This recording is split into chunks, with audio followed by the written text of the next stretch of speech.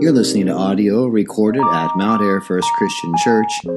For more resources or to contact us, look us up at www.mountairfirstchristianchurch.org.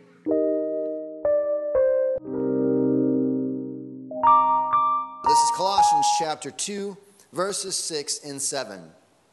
Therefore, as you received Christ Jesus the Lord, so walk in him, rooted and built up in him, and established in the faith, just as you were taught, abounding in thanksgiving. The grass withers, the flower fades, the word of our God stands forever. This morning we're going to see Paul's understanding of how, in this text, his understanding of how the walk of the Christian is to work. We see this term right there at the start of verse 6. He says, therefore. That's a very important term in your Bible. Whenever you see therefore, you have to kind of ask, where's the for? The therefore is therefore. What's it there for? And he's saying all that I've said up to this point, because of all that I said, therefore, he's saying, as you received Christ Jesus the Lord, so walk in him. And we begin in these two passages to really see the way that he frames the Christian walk. He's saying, because of all that I've said so far, in light of that, now this. And there are three relationships that this text puts out in front of us. There are three relationships. The first is that as they received Jesus, they now are to walk in him. So there's a receiving of Jesus that then is supposed to produce a walking in Jesus. It isn't just a receiving and then, that's good and fine, we're done. As you receive him, you are to walk in him. And then there is as you are rooted, as you received Christ Jesus the Lord, so walk in him, rooted and built up. That when it comes to Christ, you are to dig roots, deep rooted, grounded, having a solid foundation in Jesus, but also being built up. So there is receiving and walking. There is rooted and there is growing. And then there is this, as they were taught, they should be established. Just as you received Christ Jesus the Lord, so walk in him, rooted and built up in him, and established in the faith, just as you were taught, abounding in thanksgiving.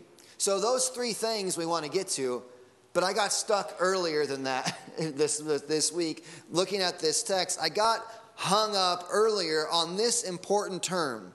He says, therefore, as you received Christ Jesus the Lord. Now he says that differently than you'll often hear in your Bible. You'll hear the Lord Jesus Christ, or, Christ, you'll hear this phrase of the Lord Jesus Christ. And it's a title. But Paul here specifically, from what I read, there's no other place that Paul speaks of Christ and using this term, Kyrios, Lord, in this construction. He's making something specific and saying, just as you received Christ Jesus, the Lord. There's something unique about what he's emphasizing in saying that there is this receiving of Christ Jesus as the Lord. Well, what is meant by that? Is that really a big deal? That we receive Jesus Christ, the Lord? And I want to say this morning that receiving Christ Jesus, the Lord, recognizing him as Lord and receiving him is indeed a very, very big deal. We understand this concept of lordship in 1,000 different ways. I mean, there are thousands of little issues of your life that have like lordship power over you. I mean, you think about all the obligations, all the responsibilities that you have, and that term, they give command to your life. That term lordship is kind of command, but there are certain things in your life that have command of you. If your doctor prescribes you medicine, you have to take it, and they're saying you take this every day or 3 times a day, pretty soon your life begins to it has a kind of lordship, because everything you do is going to be thinking about, well, I can't travel all day to this place without my medicine because I'll need to take it 2 more times. And so it has command that you always take your medicine with you. There's some command that it has upon you. Drinking water has a lordship quality to you because you realize, you think about, I'm always going to want to have the ability to drink some water. I need to stay hydrated. I'm not going to go to the Sahara. I'm not going to go sit out in the desert and not have a way to be able to get water. It has some sort of lordship over you. You think about, how am I going to make sure these things that I need, they have command over all these areas of your life. Your job has very much a lordship quality to it. You don't really decide to do much of anything if you're gainfully employed. You don't think about what I can do unless you think, like, my job allows it. Because every little thing, it has lordship, lord-like qualities about it. Children, I'm not calling them lords, but they have responsibilities that we all have that you have to think about. They have a command of your life that everything you do begins to kind of be adjusted, considered in light of these things that have command of your life. There are these realities that no matter what you do, you have to consider them in everything, right? Am I making sense there? There are things in your life that every little thing you do, they begin to have influence and give shape to every little thing that you do.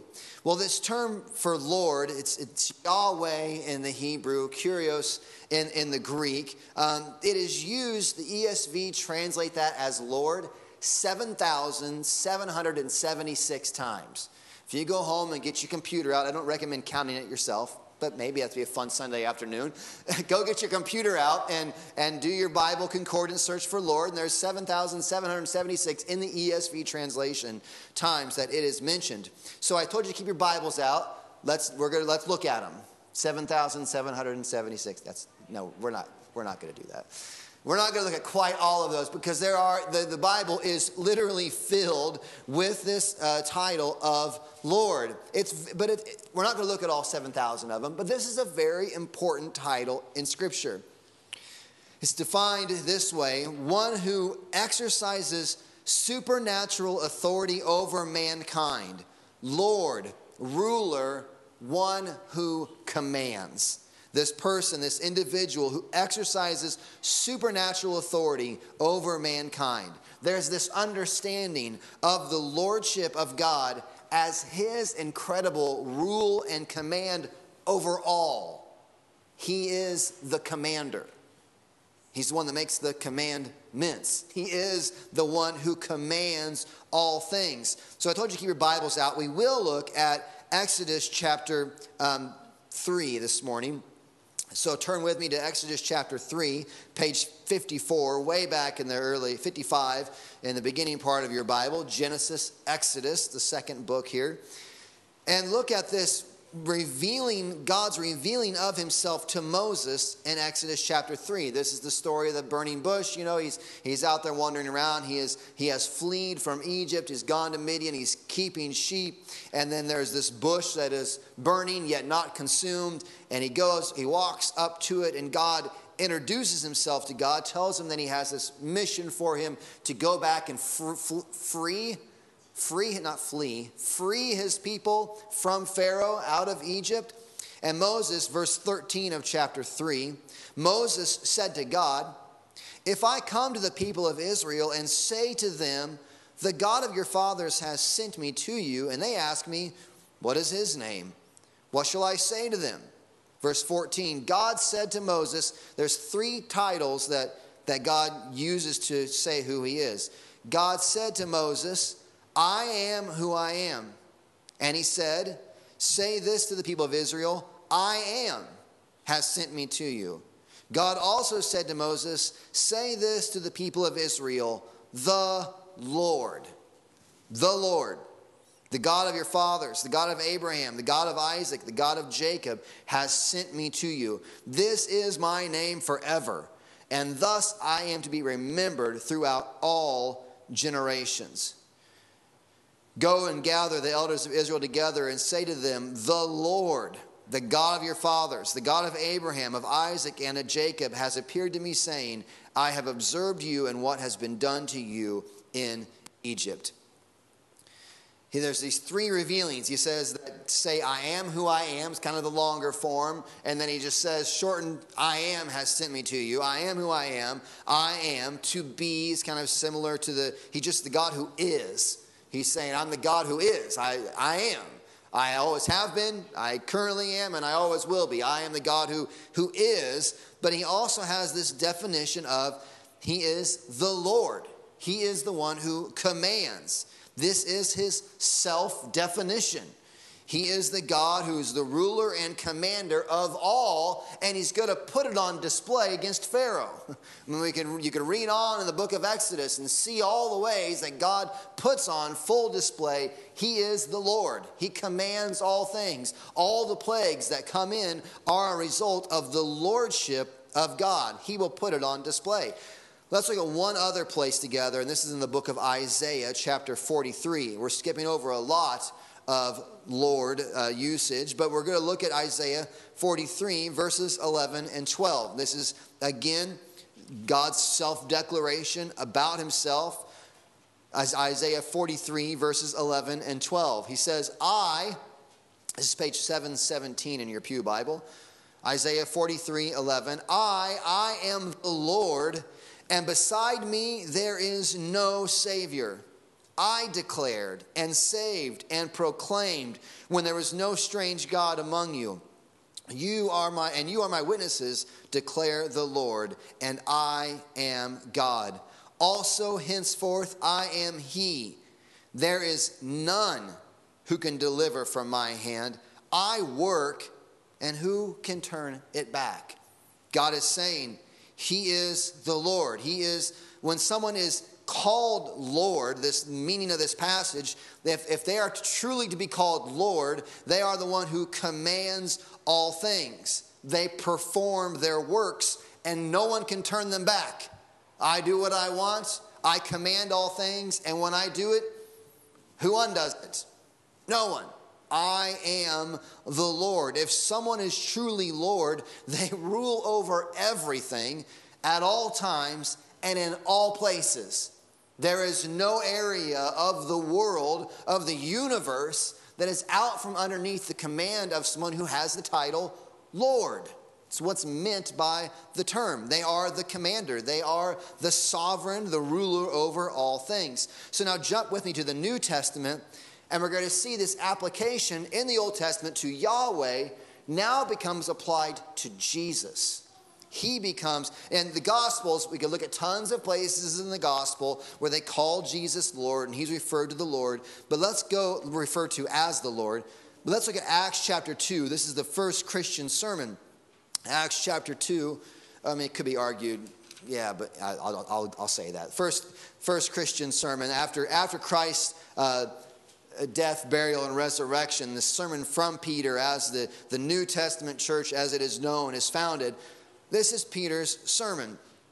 And he says in Acts chapter 2, this is page 1082 in your Pew Bible, speaking of Jesus, he says, let all the house of Israel therefore know for certain that God has made him, speaking of Jesus, both Lord and Christ.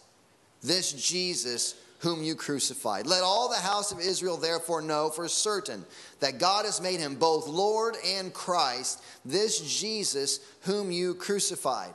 There we see this clear description from from Peter, this main apostle, this main disciple of Jesus, in his sermon to the crowd about the reality of Jesus. He's confessing Jesus as the Lord.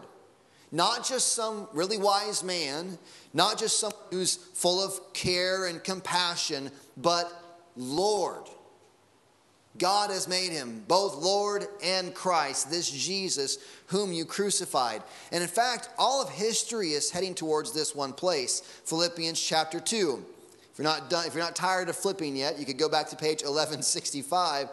Philippians chapter 2, verse 9, speaking about at the end of all time, therefore, God has highly exalted him and bestowed upon him the name that is above every name, so that at the name of Jesus every knee should bow in heaven and on earth and under the earth, and every tongue confess that Jesus Christ is Lord, to the glory of God the Father.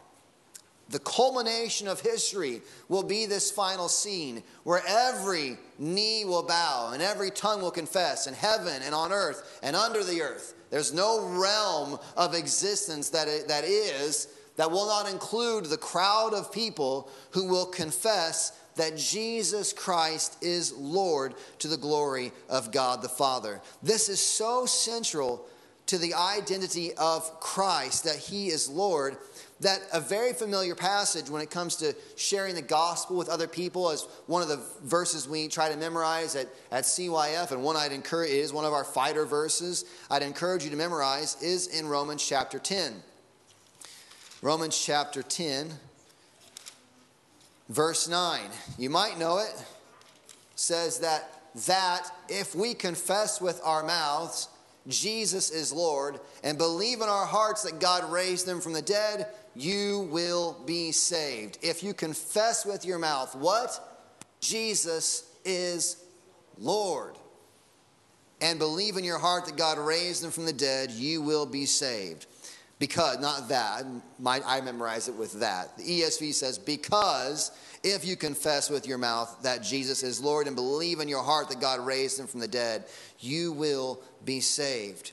The confession of Jesus as Lord is foundational to the understanding and to the salvation that Jesus provides. So, the lordship of Christ, is this a part of your regular understanding of Jesus, that he is Lord? He is the commander. He is the one who rules over all things. And I bring up this to make the point that when it comes to our embracing of Jesus, I might have a screen for that. Hey, look. When it comes to our embracing of Jesus, it is embracing him as he truly is, the Lord of all. Christ is supreme. That's the title of our little series here. Christ is supreme. And any embrace of Christ as something less than the Lord over all things is an embracing of a counterfeit Jesus. To embrace Jesus as Lord of some things, but not Lord of all things, is to embrace a false Christ. But it's very tempting to not stress that reality. It's very tempting to not stress that reality. When we speak of receiving Christ, often we put it in terms of receiving Christ as Savior, right? That's not a bad thing to receive Christ as Savior. It's not a bad thing to receive Christ as Savior. You should receive Christ as Savior. But New Testament language specifically talks about receiving him as Lord. It's well and good to say you must receive him as Savior, unless what we mean by that is something less than receiving him as Lord and Savior. I stress this because there is this way of conceiving of Jesus as someone who is, we are quite glad to let him save us from sin, to let him save us from the bad things we kind of know we've done. You know, some of the obvious blunders of our life. You know, thank you, God, for saving me from my mistakes. We're very eager to let God save us from all these things we don't like about our lives, but we do not like to receive him as the authority over every area of our lives. Dick Lucas, in his commentary, says, true conversion must imply a recognition of Christ's right to be my Savior. Parenthetically, after all, most of us do not very much want to be saved from all our sins, only from their penalty. It's kind of funny the way he says it, but he's talking about most of us want very much to be saved just from the penalty of our sin, but not actually saved from our sin. There are many things we'd like to be saved from as far as penalty for what we have done or wrongdoing, but not really wanting to be saved from actual sin. Areas of our lives that Christ has said, do not do, or do this, or whatever area that he has command over, we're very eager that Jesus would save us from these things that we know are problems. But we're very hesitant to be saved from these areas, saved from our actual sins. We live in a time and in a particular culture where people are eager to pick up the name of Christ and claim him as Savior, so long as ultimately they are still able to be the Lord of their own lives. Claiming Jesus as Savior, I'm down with Jesus. Jesus is my homeboy. I like Jesus. Yeah, I believe in Jesus. So long as that doesn't mean Jesus has the rule over every area of my life. God's lordship confronts that. The very idea, we confronts that. We want to be saved from any negative penalty for our action, but we don't really want to be saved from the performance of any negative action. Save me from the penalty of it, but I still kind of want to go ahead and be who I want to be and do what I want to do. And I'll be glad to have you save me out of the penalty of that, but I don't really want to be told and saved from the actual doing of the thing I actually kind of enjoy doing. Jesus may save us from the consequence of our sins so long as he isn't the one defining really what our sin is. Save me from the things I don't really like, but by no means does he get to really tell me what is sin, what is right, what is wrong.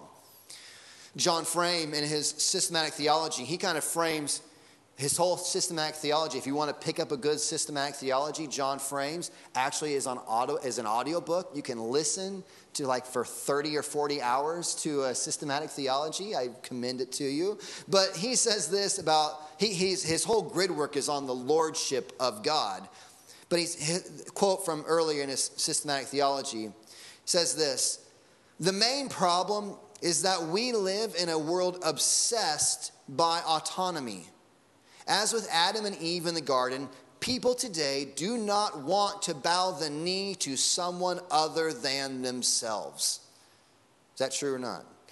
As with Adam and Eve in the garden, people today do not want to bow the knee to someone other than themselves. God's lordship confronts and opposes autonomy from the outset. It demands our recognition that all things belong to him and are subject to his control and authority. That demand is unacceptable to people who are outside of Christ, and to some extent, even believers chafe when the demand is clearly made. This recognition that all things belong to him are subject to his control and authority. He's saying from those outside of Christ, it's absolutely repulsive, this idea that God would tell me who I should be and what I should do. And they repulse at that idea, but making also the observation, to some extent, even believers chafe when we have to be confronted with the issue, with the reality that Jesus is Lord. What I mean is this. Let me try to be clear as I can be. There are many today who claim the name of Christ, but keep most, if not all, authority over their lives to themselves. They claim Jesus as Savior, but reject him as Lord. And to do that is to not really know him. Many allow Jesus to be Savior so long as they can continue in those actions that we think are necessary for our lives and for our own happiness. Even those who do not know him as Lord, even those who do know him as Lord, we still wrestle with this indwelling sin, this reality, this rebellion against the lordship of Christ. This is clear in the move for sexual liberty within the Christian community. Now, I'm bound, because this is where our culture is at, to be honest on certain things. These are not my favorite issues, but when we got to speak clearly. So there's this clear move for sexual liberty within the Christian community. Not only are homosexuality and transgenderism promoted as valid expressions of human sexuality, also the idea of cohabitation outside of marriage, promiscuity, no-fault divorce, and many other sinful stances are eagerly taken up, saying, Jesus, it'd be great to have you save me. But when it comes to these issues, I kind of get the say on what's right and what's wrong. That is not having Christ as Lord. If Jesus has commanded that from the beginning, he says, man leaves father and mother and joins his wife, the two become one flesh, and what God has joined together, let no man take apart. If we disregard that, is he really Lord? We're glad to have him be Savior, but is he really Lord? And since we're on difficult issues, uncomfortable issues, what about things like abortion today? The taking of a human life in the womb. If Jesus has commanded, thou shalt not murder, and yet we take the lives of unborn children, can we really say Jesus is Lord? We might be glad to say Jesus is Savior, but please don't tell me all the things that I want to do. I want to kind of have my own way.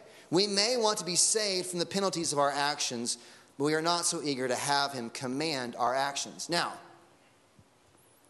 that the heat is out of the way, there's a sense in which some of us are still in I'm personally not in childbearing years because I'm a man, but if you didn't notice that.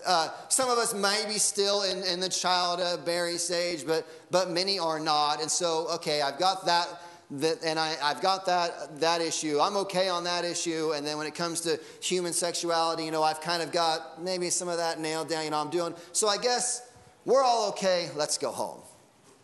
Right? I mean, the two issues Darren brought up, I'm doing all right on, I guess I'll go home. Jesus must be Lord. Those are not the only two issues. I only mention them because I've got to try to be clear. I've got to try to be clear about the issues that are going on in our world today. But now that heat is out of the way, I don't know that we get to pat ourselves in the back as though because we don't struggle with a few of these things that now Jesus is Lord. Those are the billboard issues. But does that leave us in the clear? And I'd say by no means does it leave us in the clear. None of us is perfectly under the lordship of Christ. One day, when we are glorified, we will be perfectly under the lordship of Christ, but that is not today. What about materialism in our world today? My generation is obsessed with stuff, is obsessed with things, is obsessed with gathering toys, is obsessed with and consumed with every dollar is my dollar. And why should Jesus have any say over how I spend my dollars? Shouldn't, right? That's the way that we live. Is Jesus Lord over every dollar in your bank account? And yes, I would say materialism, the love of the stuff of this world, is just as deadly and poisonous as any other area that you would reject Jesus as Lord. It's a serious thing. Is he Lord? Really Lord? Or is it just, Jesus can save me from the things I don't like, but when it comes to these issues like how I spend my money, that's a little beyond his realm. What about just Lord over your free time? Lord over your free time. Lord over your entertainment.